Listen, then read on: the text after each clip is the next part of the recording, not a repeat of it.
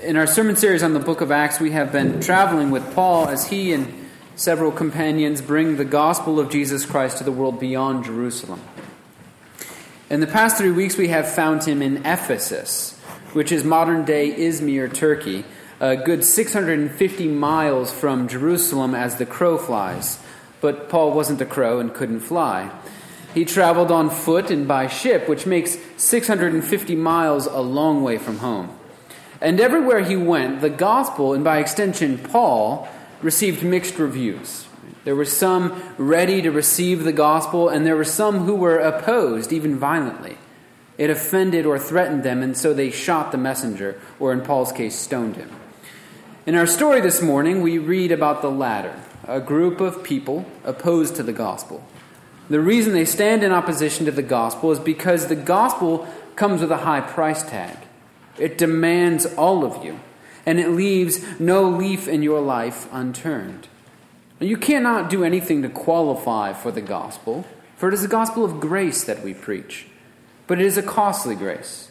The gospel says that you deserve wrath and judgment for not just the things you do, but for who you are. The things you do are just what naturally and freely flow out of your nature. It's our nature that is corrupt, and every human being is born guilty before God because of it. So we need not just forgiveness, but a new nature. And the gospel says that Jesus Christ gives you both.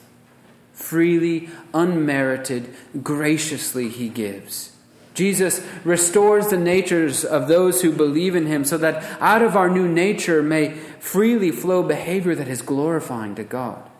We may sin still, but it's no longer because we have to, but because we foolishly choose to. And because God is a just God and cannot let the guilty go unpunished, Jesus also took the wrath and judgment we deserve for the sin we have committed and will commit. But in Jesus, the justice of God was satisfied, and there is no more fear of judgment for the one who loves and trusts Jesus. Forgiveness and restoration was extended to the guilty, while condemnation was heaped upon the innocent one.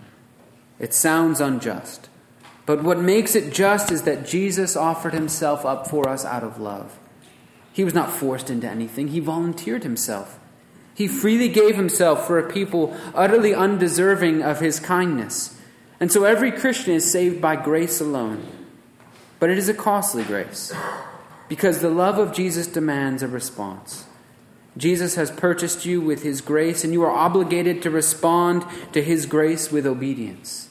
In the gospel, obedience does not precede grace, but proceeds from it. And you can hear this in the lyrics of the pastor Robert Robinson, who in 1757 wrote, "Oh, to grace, how great a debtor daily I'm constrained to be." And in our passage this morning, we see that the gospel of grace even comes with economic demands. Demands on the ways Christians make money or do business. Ephesus was an important coastal city in the Greco-Roman world, and one of the major attractions of that ancient city was the temple of the goddess Artemis. She was named Artemis, one scholar points out, because she made people Artemis, that is, safe and sound. This mythical daughter of Zeus and Leto was associated with health and help of various kinds and was worshipped because of her lordship over supernatural powers. You may know her better by the Roman name Diana, but whether you call her Artemis or Diana, there is no disagreement over her influence in the Greco-Roman world in general and in Ephesus in particular. She was, of all the Greek gods, perhaps the most popular. There were 33 shrines built to facilitate her worship, but the temple in Ephesus was far and away the largest and most impressive of them all. In fact, it was the largest building in the Greek world. It was about 1.5 football fields in length and about 1.5 football fields in width. And holding up the tremendous weight of the roof were ornate pillars which rose 60 feet into the air. It was a sight to behold. In fact, it was considered one of the 7 wonders of the ancient world. And as you can imagine, this temple brought a huge amount of income into Ephesus. All sorts of industry was built up around the temple, and it was by far the largest employer in that city. One thought of Ephesus, and they thought of Artemis. It's kind of like Bentonville and Walmart. Artemis was central to the Ephesian identity, right? One scholar writes that there was no other Greco-Roman metropolis in the empire whose body, soul, and spirit could so belong to a particular deity as did Ephesus to her patron goddess Artemis. There was a special bond between Artemis and the Ephesians. She was called the founder and guide of the city, and her name and image were found on coins and official documents. Moreover, she was regarded as protector of the city's fortifications and general welfare. And along came Paul, and he threatened Artemis. And threatening Artemis, he threatened her temple. And threatening her temple, he threatened the wallets of the Ephesians. And threatening the wallets of the Ephesians, he threatened the economic stability of that city. So Paul had to go. He threatened Artemis by preaching what Demetrius the silversmith quoted in verse 26, that gods made with hands are not really gods. And the scary part for Ephesus was that people were listening to Paul, and not only listening to him, but believing him and then acting on that belief. We read at the end of our passage last week that there were a number of Ephesians who became Christians because of Paul's preaching, and turning from the occult, turning from their magical practices, they burned their books with their magic spells and incantations contained in them at great loss to themselves. And the same was happening with Artemis. People were no longer buying the miniature statues of Artemis and her temple that were sold in and around the complex. And the craftsmen felt it where it hurts the most, their pockets. And Demetrius was one of those men, and he made no bones about it. He gathered together the craftsmen in that city, and in verse 25, he opens his speech with his greatest concern, the thing he feels the most. Men, you know that from this business we have our wealth. And with that opening statement, he captured the attention of the craftsmen and proceeded to whip them into a furor and frenzy. Later in his speech in verse 27, he feigned concern about the worship of Artemis, but even John Chrysostom calls their bluff.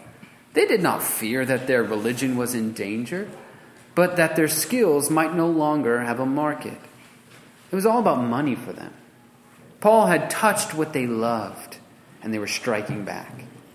Artemis was not their idol, money was. Artemis was merely the means by which they fed their insatiable greed and built up their false security in this world. And so they incited a riot and led crowds in chanting, "Great is Artemis of the Ephesians." And Luke humorously reports that most of the people swept up into the riots were confused. And although they were chanting, they were not necessarily chanting the same thing. And most of them, Luke says in verse 32, did not even know why they were there. They were angry because they were told to be angry, and they were ever so ready to oblige. They took pleasure in the shouting and blocked their ears to anyone who wanted to speak to them. Alexander stood up to address the mob, and they shouted him down. Why? Merely because he was a man of a different religious, racial, and political stripe than they were. And they knew he was only going to contradict or challenge them. Their eyes told them all that they needed to hear. Ears were unnecessary. And this dynamic gives us a glimpse at the condition of the human heart. Jesus comes to us clothed in all his grace and truth, and he demands that anyone who wants to truly live must first die to themselves. Anyone who wants to be first must be last. Anyone who wants to be exalted must first humble themselves. Anyone who wants to be rich must not allow money to have any hold on them. They must give it away in this life in order to inherit the riches of a new heavens and a new earth. Anyone who wants to be full must first be emptied. Jesus comes and he draws close to you, and he puts his finger on that thing that you love more than him. And he tells you, it must decrease, I must increase. And because it's something we love, we immediately react. Our idols are only torn from us with much accompanying protest. And there's a saying in the world of reporting that if you want to get to the bottom of some scandal, then all you have to do is follow the money, right? The money will be your guide. And in a similar way, if you want to expose what in your life you are holding too closely, then all you have to do is follow the anger. Anger will expose what you love too much. Great are my dreams, right? Great is my autonomy. Great is my beauty, my child. Great is my career, my reputation, my belongings, my intelligence. Great is Artemis of the Ephesians. We refuse to listen and hear nothing over our loud declaration of allegiances to our loves. But Jesus speaks peace to our souls, and he settles our spirits just as he settled the waves and winds on the Sea of Galilee. Yes, he says, they're great, but I am greater. They must decrease, I must increase. And again, we learn about the brokenness of humanity in the fervor of the crowds whipped into a frenzy by the angry silversmiths. They did not even know what cause they were supporting. They were just shouting. They didn't even know why they were there. Twice, Luke calls them confused. Neither did they know how or why they had gotten involved. But such is the insecurity of humanity, that we're always prepared to defend ourselves, even if we have to fight our battle by proxy. Indignation expressed on someone else's behalf can actually have nothing to do with the person afflicted and everything to do with yourself. Either your own anger with God or your desire to prove yourself virtuous in defending others. And so we have people who are unjustly angry, people who hastily rush to their defense, and everyone is shouting, and no one is listening to what is being said, because at this point it doesn't even matter, it's chaos. And surprisingly, the town clerk, a pagan man, an ardent supporter of Artemis, is the voice through whom God speaks to show us a better way. He encourages order, and he scolds the mob for being unreasonable and refusing to listen to either their captives or to one another. Let's go to court, he says, and let's hear the evidence. Right? It's the invitation that God extends in the first chapter of Isaiah. Come, let us reason together. For truth is not advanced by violence. It does not bubble to the surface through scoffing or shouting. It does not come to light through blind allegiances covering for personal insecurities. Truth comes to light over the course of time through conversation that is genuine and generous. In Genesis 1, the Holy Spirit is pictured like a bird hovering over the primordial chaotic waters. And out of these waters, God brought a world of order and beauty. God is a God of order and not of chaos. And that's true of conversation as well. Let each person hold what they believe with confidence and listen to each other, trusting that the Holy Spirit will bring truth to light, convicting people of error and bringing about faith and repentance. It's God alone who can make a person believe. And so we have the unique opportunity of time on our side in weighing the evidence before us in the case of the Apostle Paul versus the silversmiths' union. Paul's argument has been stated already.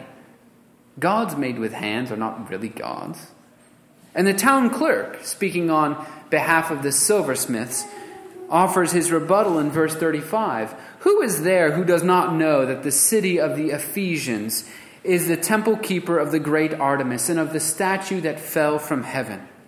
The town clerk is arguing that the statue of Artemis, which they worshipped in Ephesus, was actually not made with human hands, but fell from heaven. Therefore, he argues, Paul is incorrect in asserting that the statue of Artemis is not really a god. She is. But if that is the case, then one would imagine that the statue of Artemis, the temple in which she lived, and the great city of Ephesus, which she protected, would never meet the fate that Demetrius was concerned about in verse 27. That the temple of the great goddess Artemis may be counted as nothing, he fretted. And she may even be deposed from her magnificence, she whom all Asia and the world worship. If she were a god, then she could never be destroyed. But destroyed she was. The great temple of Artemis, one of the 7 wonders of the ancient world, no longer exists. There are remnants of stone and pillars, but the majesty is gone. And Artemis is gone with it. She did not survive the destruction, and today there are no longer any worshippers of Artemis. The shouts of, "Great is Artemis of the Ephesians," has fallen silent. Turns out Paul was right. Artemis was not really a god after all. But what about Paul's God? What about Jesus Christ? He was not made with human hands. In fact, he was not made at all. God the Son existed for all of eternity, and through the womb of the Virgin Mary, he came into the world. Jesus of Nazareth was fully human and yet fully God. He is the image of the invisible God. In fact, Psalm 2 is our Old Testament passage that Chip read for you earlier, and it tells the story of the coronation of God's king. The nations are raging and rebelling, but God sets his king up to rule over them all, and then he laughs at their revolution. But the word translated as set, as in, I have set my king on Zion. The word translated as set in English is pour in Hebrew. I have poured out my king on Zion, my holy hill. The sense is the same, but the imagery is different. For the word for pour is often used as someone melting metal to create a statue, an image of some kind. And God is saying that his king, Jesus Christ, is his image in the world. The Ephesians claimed that the statue of Artemis came to them from heaven, but she was just stone and crumbled along with her temple. But Jesus Christ really is God come down to us from heaven. Only he's not a statue of stone, but of flesh and blood as we are. Like us in every way except for sin. When you look at him, you are looking at God. And if Jesus is God, then surely he must be held to the same standard and test to which we held Artemis. Can he be destroyed? And the answer is emphatically no. The Romans tried to destroy him, and even for 3 days thought that they had. But Jesus, after being crucified and buried, rose from the dead in a body. He defeated death, and he now lives. And he's ascended to the heavens where he's untouchable. And there are over 2 billion Christians who still worship him today. In the heavens, he stands before God the Father with scars in his hands and feet, scars that remind the Father, as if he needed reminding, of our forgiveness and of Jesus' payment on our behalf. From the heavens, Jesus pours out grace upon those who believe in him and fills us with his Spirit as a promise of his love and guarantee of our redemption and resurrection. He is the truth. He alone is the truth. And time will prove it to be so. But let us not forget as we wait that his grace is costly. He demands that we give up much in following him. But the sacrifice of Christians for the sake of knowing Jesus only strengthens Jesus' claim to divinity, only strengthens his case. Who is he that men and women have preferred death to denying Jesus? Who is he that people hold loosely the things they love in order to cling to him? He is Jesus Christ, the Son of God, the enduring image. In the name of the Father, and of the Son, and of the Holy Spirit. Amen.